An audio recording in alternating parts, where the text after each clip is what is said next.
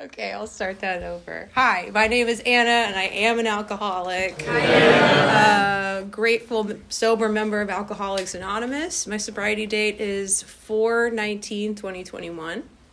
One day before 4/20, and I will get into that.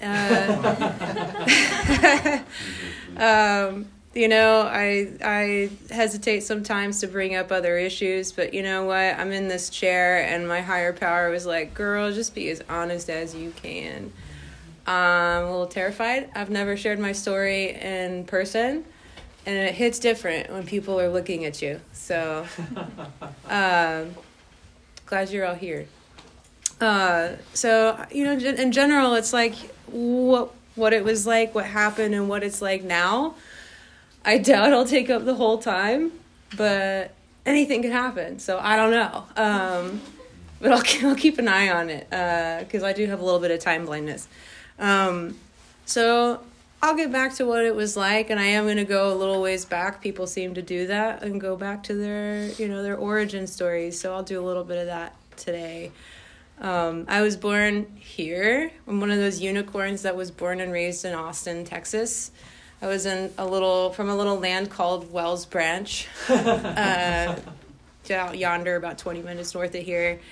And was born into a family of 2 girls, and I was the unexpected third child. And when I share my story, I always want to start with this, which is evidence to me of, like, I really do think that we're born this way. And I don't have any recollection of this memory, but it was told to me by trusted sources that when I was about 3 years old, I was sitting at the dinner table, and I had a glass of milk, and I spilled a little bit of it. And then I poured the rest out. I was like, fuck it, all or nothing, done. And it just, like, when I heard that story later in life, I was like, that makes so much sense to me. I really do think that we're, in a large way, we're born this way. So when I was born, my dad was a real estate agent. My mom was a stay-at-home mom. Mom really struggled with, both of my parents came from really awful home situations. My mom was from a showbiz family, and, just really terrible abuse on all sides. And so they met each other in the Baptist church, and they decided things were going to be different for us. So from day one, it was, our house was very religious. And eventually they became a part of a church that was pretty indoctrinating and abusive, which I didn't come to realize until much later in life. But, so I came in with 2 older sisters, and, had kind of an okay little childhood there for a second. Our dad, since he worked in real estate, we had some means to go on little family vacations and do some fun stuff. And but things started to shift where, all the while my dad was an alcoholic. And there's a lot of family secrets, and he hid that from everybody. But there came a point in my childhood where I was like, wow, my sisters really hate me, Like, my sisters were kind of like, I always say they're kind of like Regina George and Mean Girls, Like, they were popular and blonde and pretty. Well, one of them was blonde, one of them was brunette. But they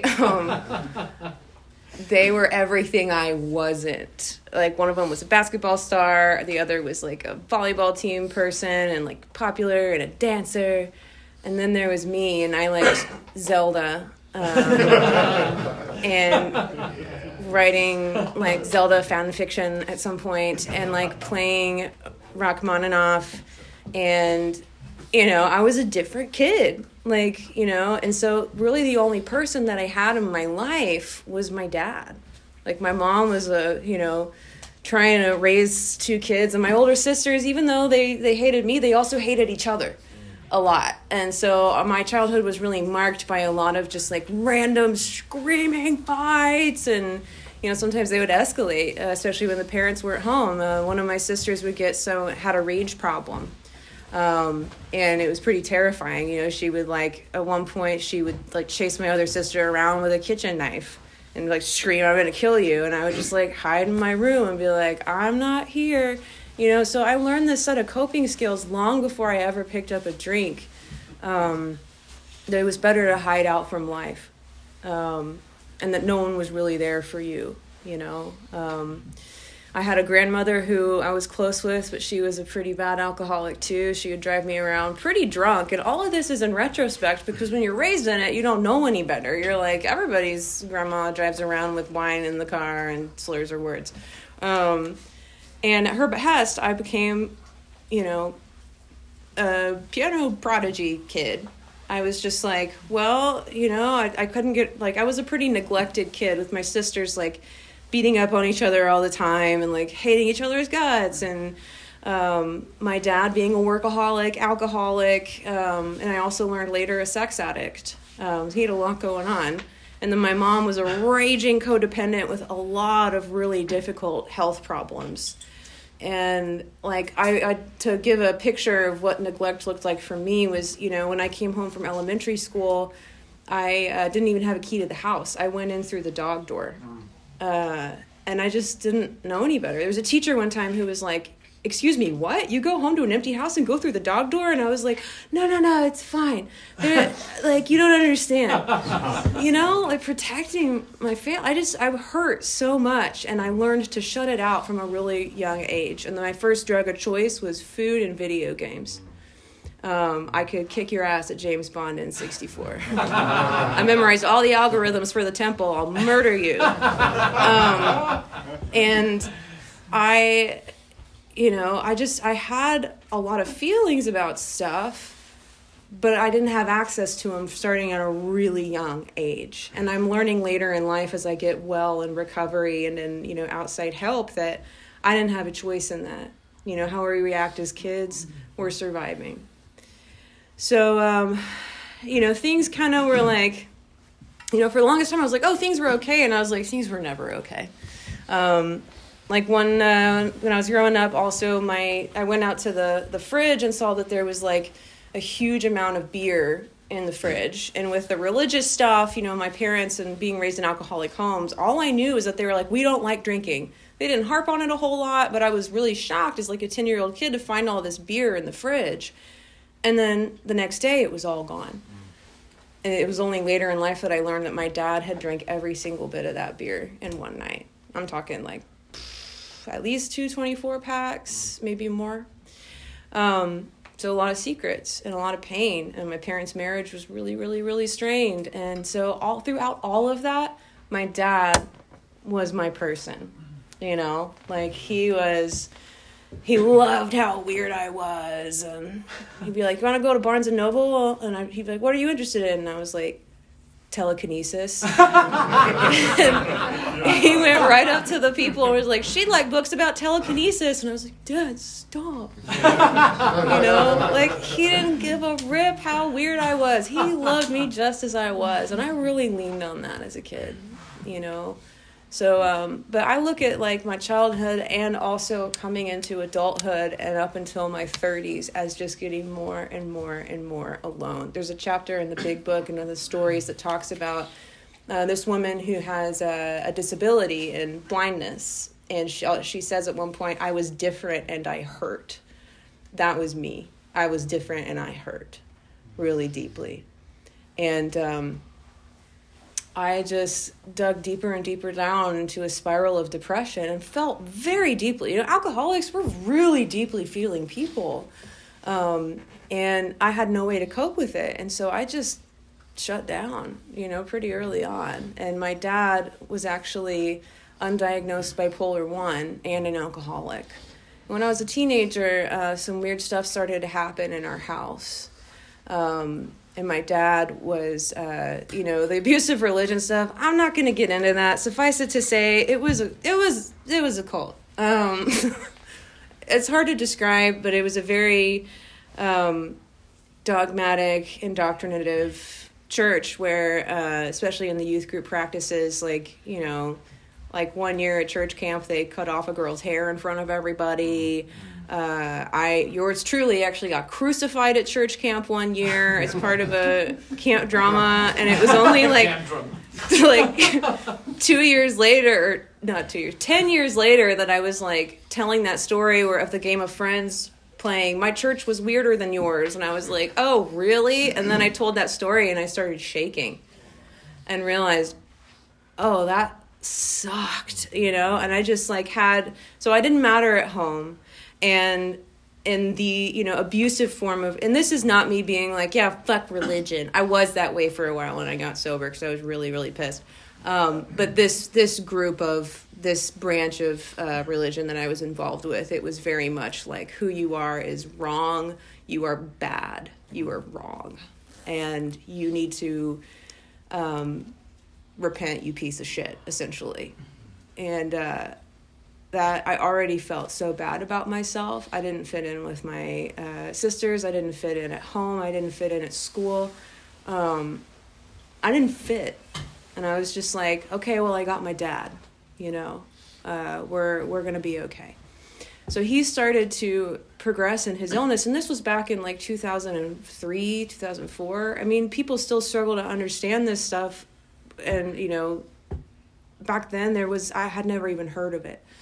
And it would be years until he got a diagnosis. And so one of my sisters had gone off to college. The other had gone off to college and flunked out. And, here's me trying to be the, idyllic golden child of like, well, I'm going to get straight A's and I'm going to be the choir president and a piano prodigy. Just like overachiever, still feeling like I was a piece of shit.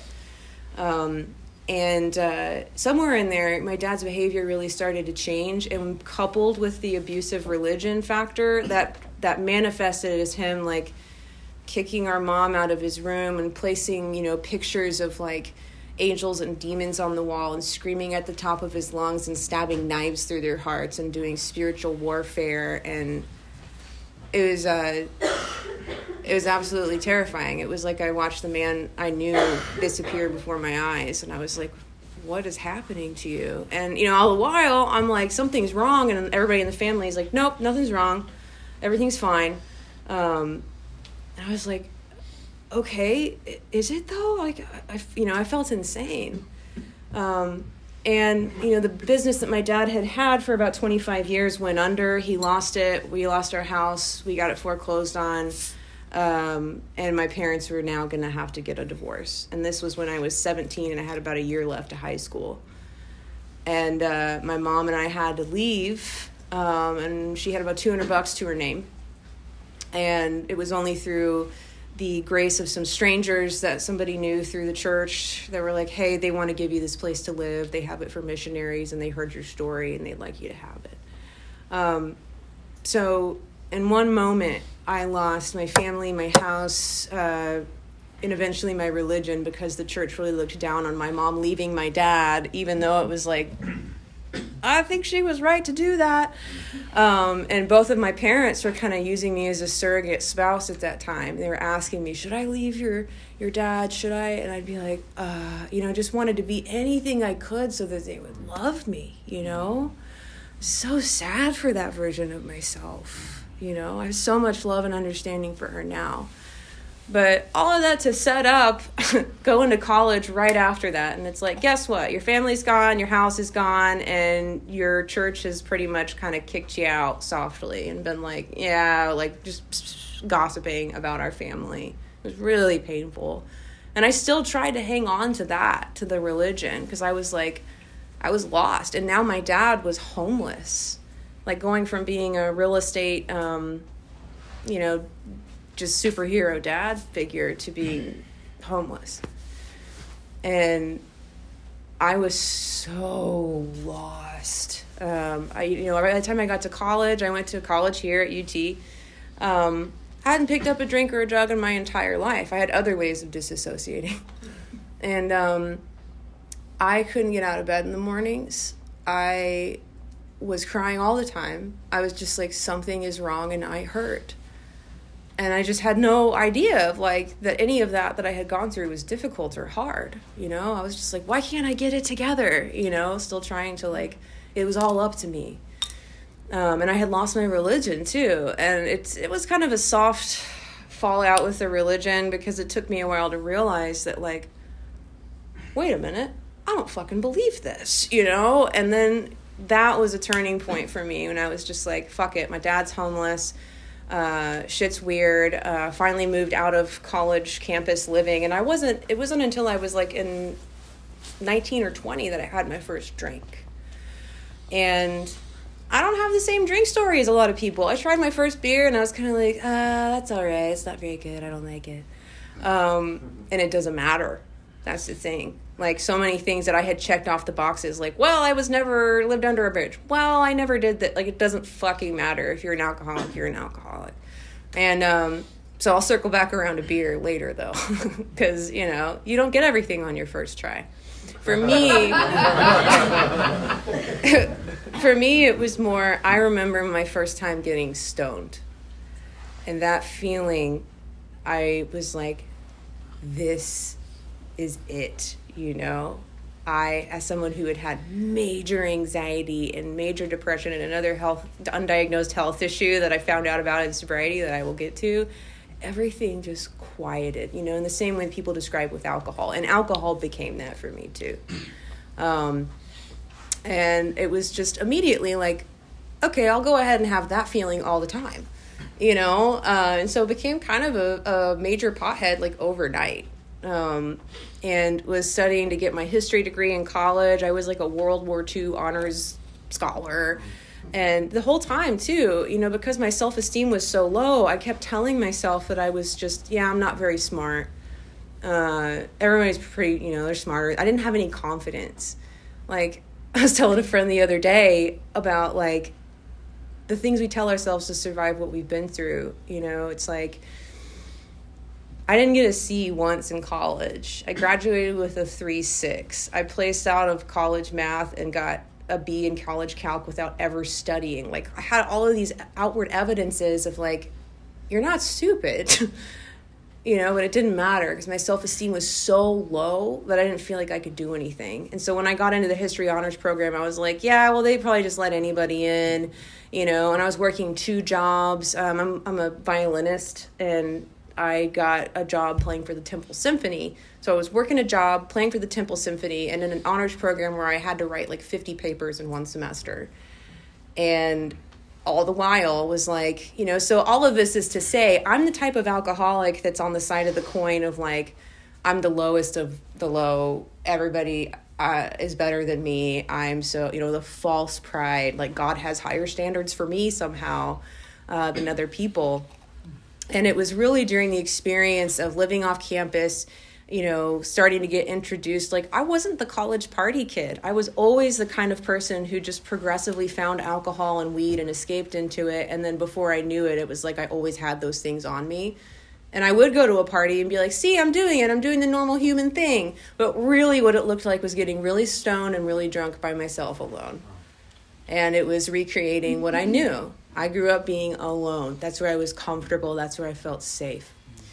And so after that semester, you know, I went out and had like the wild little former church kid course correction adolescence that I didn't get to have, and like went to Europe and like did whatever I wanted.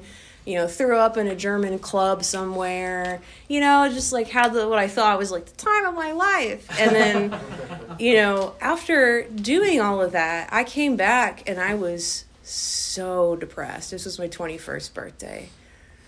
And I was so burnt out. And it was the next semester. I was only taking 6 hours and I had to take an incomplete on both of them because I had a mental breakdown. I had all of this pain, and, you know, here I have only like maybe 1 or 2 years of trying to cover it up with drugs and alcohol, and already I was skidding out, you know? So I did what any good alcoholic would do and decided maybe I should date a drug dealer. So I did. And was understandably, or not surprisingly, a pretty sociopathic individual who I got myself into a domestic violence situation before I even graduated college. And again, you know, this is something that, you know, when I start talking, hopefully soon, about what it's like now, I learned that low self-esteem is actually a character defect. That is something that gets in between the way of me and my higher power. And that low self-esteem kept me in that relationship for a really long time. And I had to go to the police. They didn't believe me. They discouraged me from getting a restraining order. I got threats from this individual. He tried to make me lose my job at one point, was stalking me. I just see him at it was terrifying. I knew he had a gun. And it was really difficult to leave. If ever you see or, haven't had experience with those in your life that are staying with somebody that is clearly a piece of shit, and you're like, why don't they leave? Well, it's because it's dangerous and they don't feel supported a lot of the time. It's the most dangerous when you leave, and that was true for me. So thankfully I had parents that lived in Round Rock at the time. My mom got remarried. And by this time, my dad, bless him, he had finally gotten diagnosed. And it was like, no, you're not crazy. You're sick. And got diagnosed correctly. And he got off the streets. And he got his own place. And he started going to get his master's at Seminary of the Southwest to be a counselor. And it was him. I reconnected with him in about 2010. It had been almost 4 years since I had seen him. My person. And I was mad, I was like, why did you do this to me? And, we worked it out. I met with him at the same Chinese restaurant every week for years. And it was rocky at first. And it was hard. But we built the most beautiful relationship out of that. And it was finally, after reconnecting with him, he's the one that got me out of that abusive relationship. And he just looked at me and said, honey, are you happy? And I broke. And then I broke up with this guy like 3 days later. But after that, I realized, okay, something's wrong. It's probably not the drugs or the alcohol, but something's wrong. And proceeded to go to Al-Anon for about 10 years. And I worked the steps in Al-Anon. I worked them really hard. I was actually sober for a good bit of it. And the first year I was in Al-Anon, I got a great sponsor. And I was kind of just sober by circumstance, I just was like at my parents' house and clearly not having access because I dumped my drug dealer boyfriend. I was just like... that's when I started the first phase of getting my feelings back, and it wouldn't stick until I made it in here. And now remember, I hadn't been feeling feelings my entire life. And when I started to have feelings for the first time I had a real feeling of grief and sadness, I broke out in hives all over because my body didn't know how to react to a feeling. It was just like, I don't know, cinder hives. Does that match? And it was, I felt like a robot learning how, that was, rewiring and, recalibrating. It was so uncomfortable. And my sponsor would be like, it's okay, you're just thawing out. And I was like, I hate this. But I kept at it. And, I was feeling kind of like, okay, I'm going to get there. And then 2013 is when things really switched for me. And that's the year that I got my 2 excuses for why I was going to be a drunk for the rest of my life. One of those was in February of 2013. I witnessed a fatal hit and run accident up close. And I was really messed up by it. I was like, God, why did I have to see that? And I was dealing with it. And then a week and a half later, my dad had relapsed on alcohol and he died. And I was lost. I was so lost. I couldn't feel any bit of it. I was even sober at the time. And, my person was gone. He was gone. And I was not okay. And so I leaned into Al-Anon and I tried. I'd say probably 3 months in, I was drinking again. And I never stayed sober since. I got back into pot, and it just progressed. This disease is progressive, And I just got in the case of the fuck-its and the geographical cures and the relationships that were really shady and I'm going to go be a musician in Nashville for a while. And I did, and it was fun. I wish I could remember a lot of it. But I just needed more and more and more. And I had these bouts, just like it's described in the big book, of like, we swear it off and then we're right back where we started and then some. And that was me. And I always just said to myself, I drink because I hurt and things happened to me. I drank because I was raised in a cult. I drank because of this. I drank because I saw this hit and run and my dad died. And, I had this list of reasons, and I was going to tell you, like, no, I get to be fucked up, And it's just the same story in the big book that I was referencing. The woman with blindness, she had these 3 little old ladies come to a 12-step call at her house, and she's talking about her disability and all the things and the reasons why she drinks. And these 3 little old ladies are listening to her, and she's going, I drink because my husband hits me. And one of the ladies will pat her hand and say, that's not why you drink, and she goes down all these lists, and she finally says, I drink because I'm disabled. And the little old ladies pat her hand and say, that's not why you drink, meaning I drink because I'm an alcoholic. People who have survived like civil wars and incredible feats don't turn out to be alcoholics, So I had to get good and miserable. By the time I was willing to come in and work AA, I gave it one go in 2018, and I had driven in a blackout state, and I was like, that's the first time I've done that. And I'm like, no, it fucking wasn't. That was the first time I remembered it. I was so freaked out, though, because I remembered it, and I found, like, a bowl of cereal on my bed, and I just felt yuck. I was like, I could have killed somebody or killed myself. And by this point, I was really self-focused. I was like, I could have died, which that's the case so many times over. Like, I could have died at the biker bar where everybody was on heroin, and I was getting hit on by a felon with tattoos for eyebrows, Like, the fact that I'm alive is really just kind of fucking luck. But I went to AA, went for a month, didn't talk to anybody, got a desire chip, and was like, thanks. And proceeded to never come back because I was just like surrounded by people. And I was in Nashville at the time, other drunks who were like, nah, girl, you're not an alcoholic, like, you're just made a bad decision. And I was like, yeah, you're right. And so as it goes, it got worse and worse and worse. And to the point where I couldn't really play music anymore. And I had some other health issues, to be fair. I don't know what that ratio is of what was what. But I had been a touring musician for about 7 years. And one day I came home from a tour and I couldn't pick up my violin. And I was like, immediately self-pity. Like, life is so hard and this isn't fair. And, things got so bad being in this, like, perpetual self-will run riot state for so many years that I moved back home with my parents in what should have been a bottom, from Nashville to Austin. And the problem was, just like that story in the big book, it was like, I drank because of this. And you would drink if you were me too, And I lived with my parents. I was such a secretive little drunk. I wasn't hiding it from anybody, but I don't think anybody but me knew the extent of it, which is true, I think, for a lot of us, maybe. And just felt really fucking sorry for myself. I had to make amends to both of my parents for that.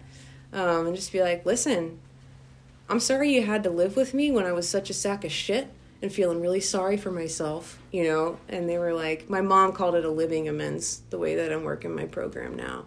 But I really needed a job. I was in a lot of debt from not being able to hold down a job. And I said it was for health issues, and it's also because I was an addict and same thing, addict, alcoholic, it's all the same.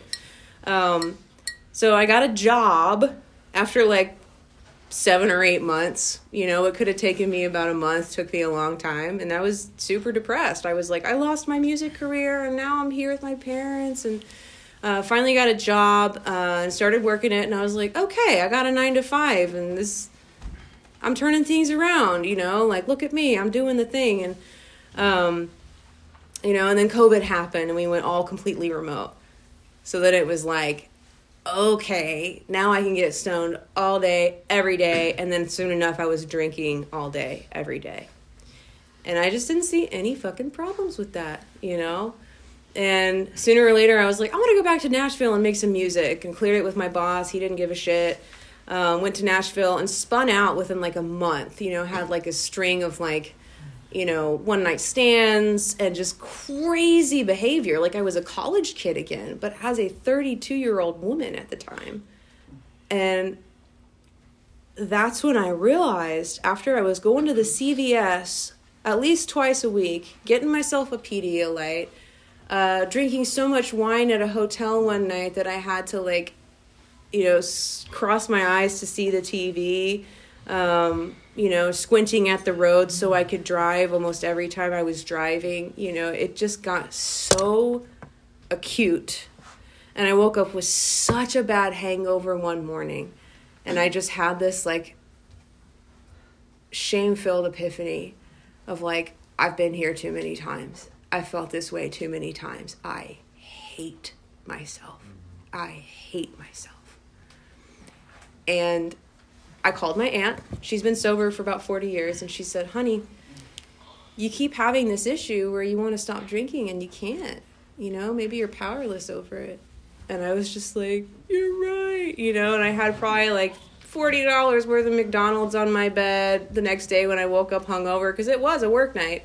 And I was listening in to meetings off camera and knowing I've got to get fucking sober. And I had no idea how to do it. I showed up to meetings and I was like, okay, I put down alcohol, and I was stoned out of my gourd. I was like, I can do this. I just won't get stoned. There's no requirement for quitting weed. And so for at least 3 weeks, I was stoned all the time, and I was like, I'm doing it. See? And I just so happened to meet a woman who, I should say girl, my sponsor is 9 years younger than me, which doesn't fucking matter in this program. Time is nothing.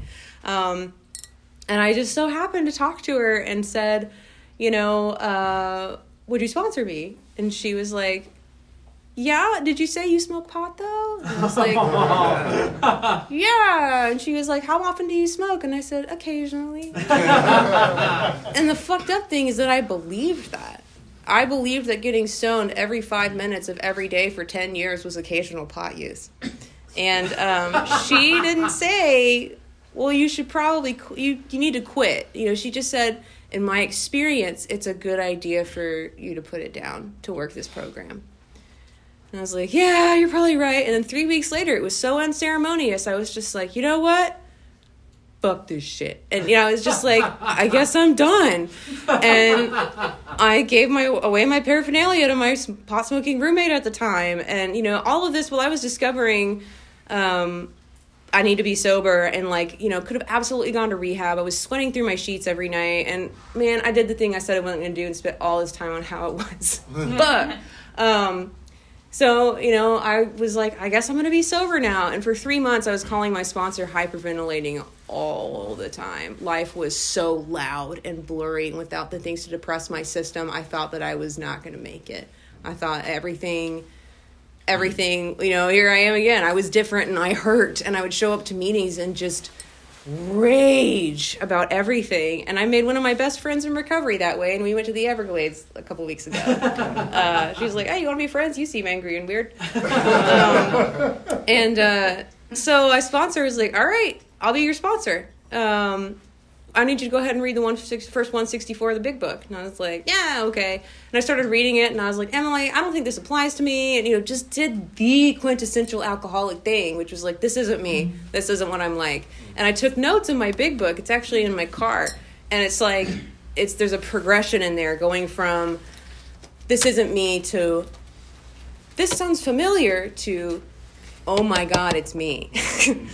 I realized that alcoholism is a state of mind and a spiritual condition. It's really, the drinking is but a symptom of it. And so I'll never forget taking the first step, after maybe 2 months. It took me a minute. I wasn't one of those people that immediately got it. Because I was fucking lucky enough to not have these consequences. I don't think for a second, I wasn't that bad because I never got pulled over. It's like, no, I was fucking lucky. That's what that was. And so I was sitting on my front lawn in Nashville, Tennessee, and I was like, I think I'm an alcoholic. Oh my God. Wow. And it was like, duh, all this time, alcoholism is rampant in my family. My dad died from it. My grandmother was like, oh, all these alcoholics. And I was like, fuck, okay. Never want to have that realization again, but okay, you know? And it was just off to the races from there. It was like, oh, what do I do next? You know, I had the willingness. I was in so much pain, because that's what it took for me to be like, I got to see this thing through, because these fuckers look happy, and I've never been happy in my life. Like, give me some of what you have. And I kept showing up, and I hated it at first. I didn't want to come. I was mad. I was contrary. I was low self-esteem.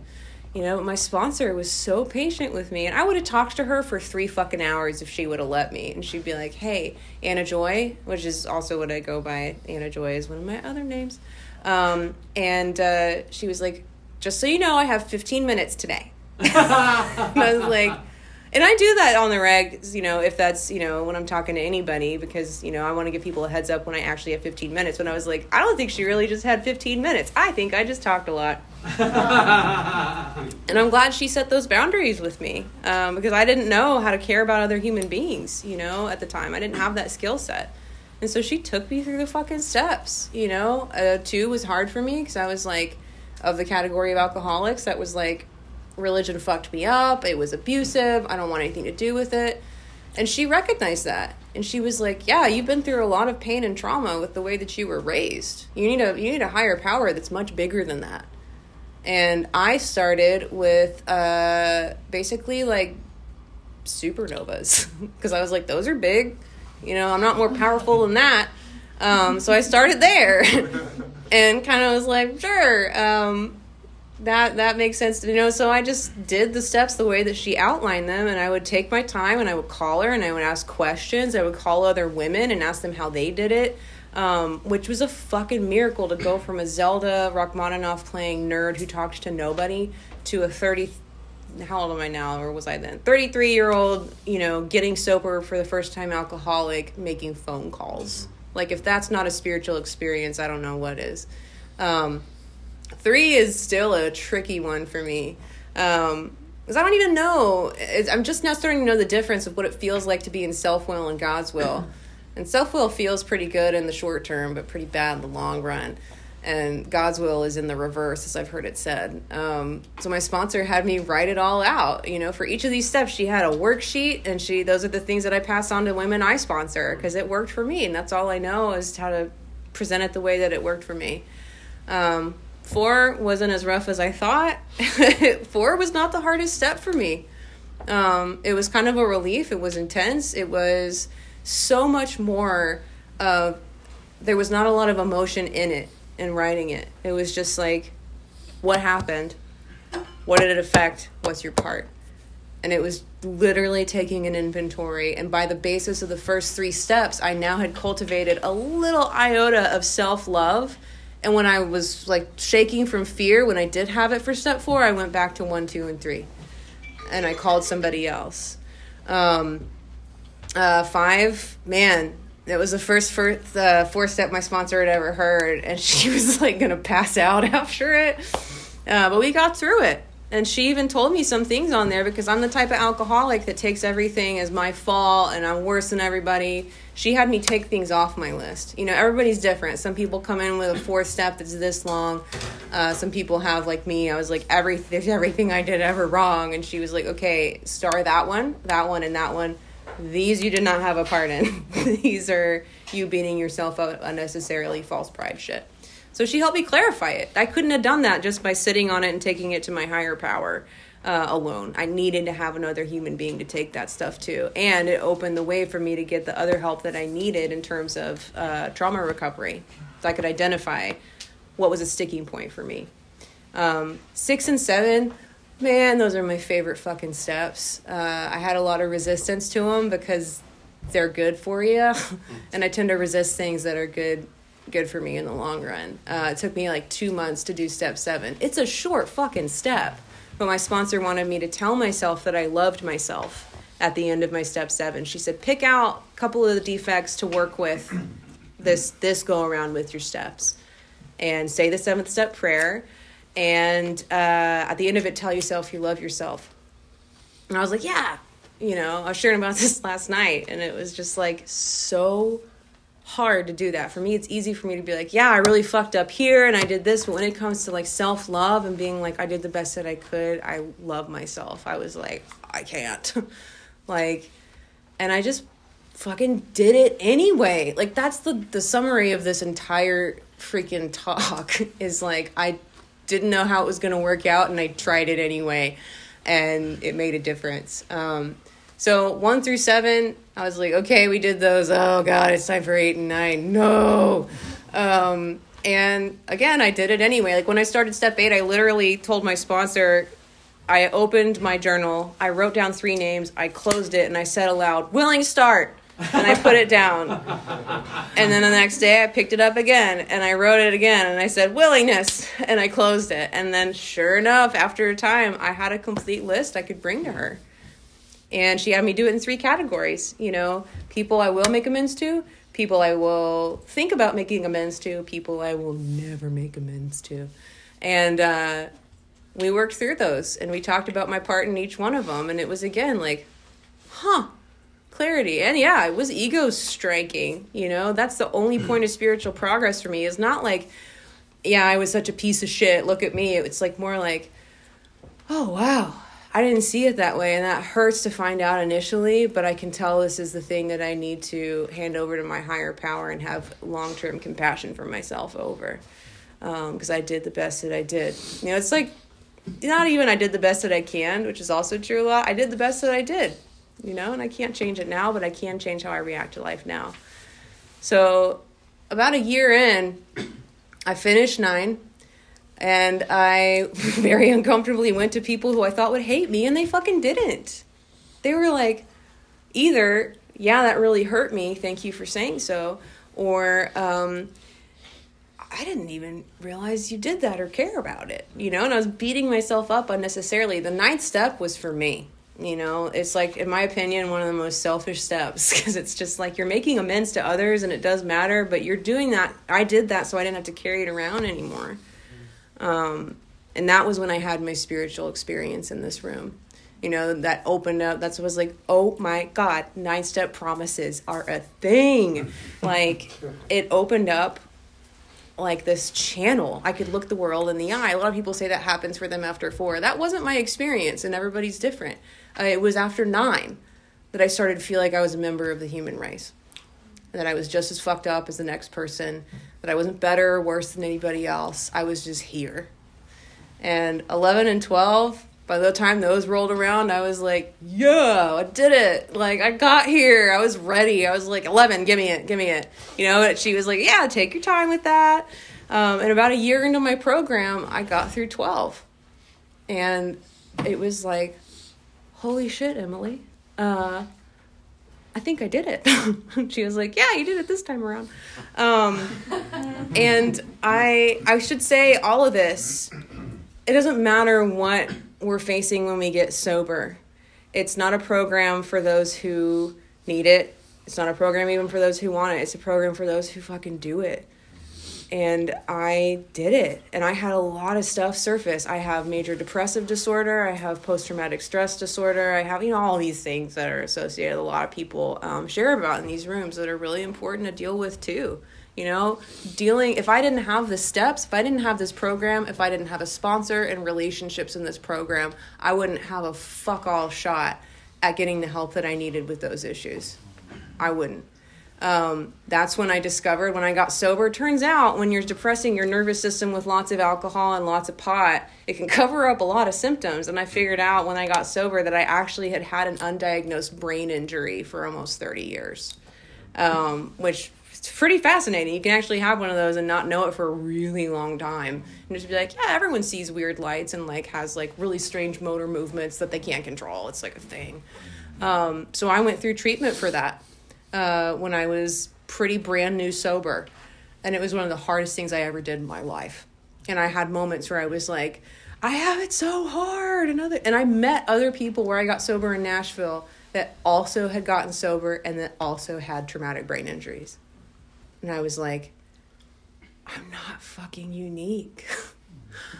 I'm not. You know, we all have our stories. We're all different, but we are not unique. And what a fucking blessing that is. You know, like, I have walked through life for the majority of it feeling so different and so in pain, and so the girl that was raised in a cult that lost her dad, that was me. And now I have a lot of friends. I go to a therapist. I talk to my sponsor. I sponsor women. I am of service. I do none of those things perfectly at all. And it has added up to a life for me that I'm like, today, just like I had pretty tired getting back into the swing of 2023, and, work is speeding up. And I just sat there. I was like, life is fucking good. I've reached the point where I might start crying if I don't wrap it up. Life is really, really good. It really fucking is. And for someone like me to say that after years of feeling so alone and in so much pain and so angry and all of the things, the fact that I can deal with life someday with some grace and some clarity and some humor, the only reason I have that is because of other people. I had tried to get well by myself for most of my life, and it doesn't work. Not for me. And so that's pretty much it. I didn't leave us time like I said I would. I took the whole fucking time. Good for me, right? And I'm really grateful to be a member of this fellowship. The love I have for you all is so huge. So thank you.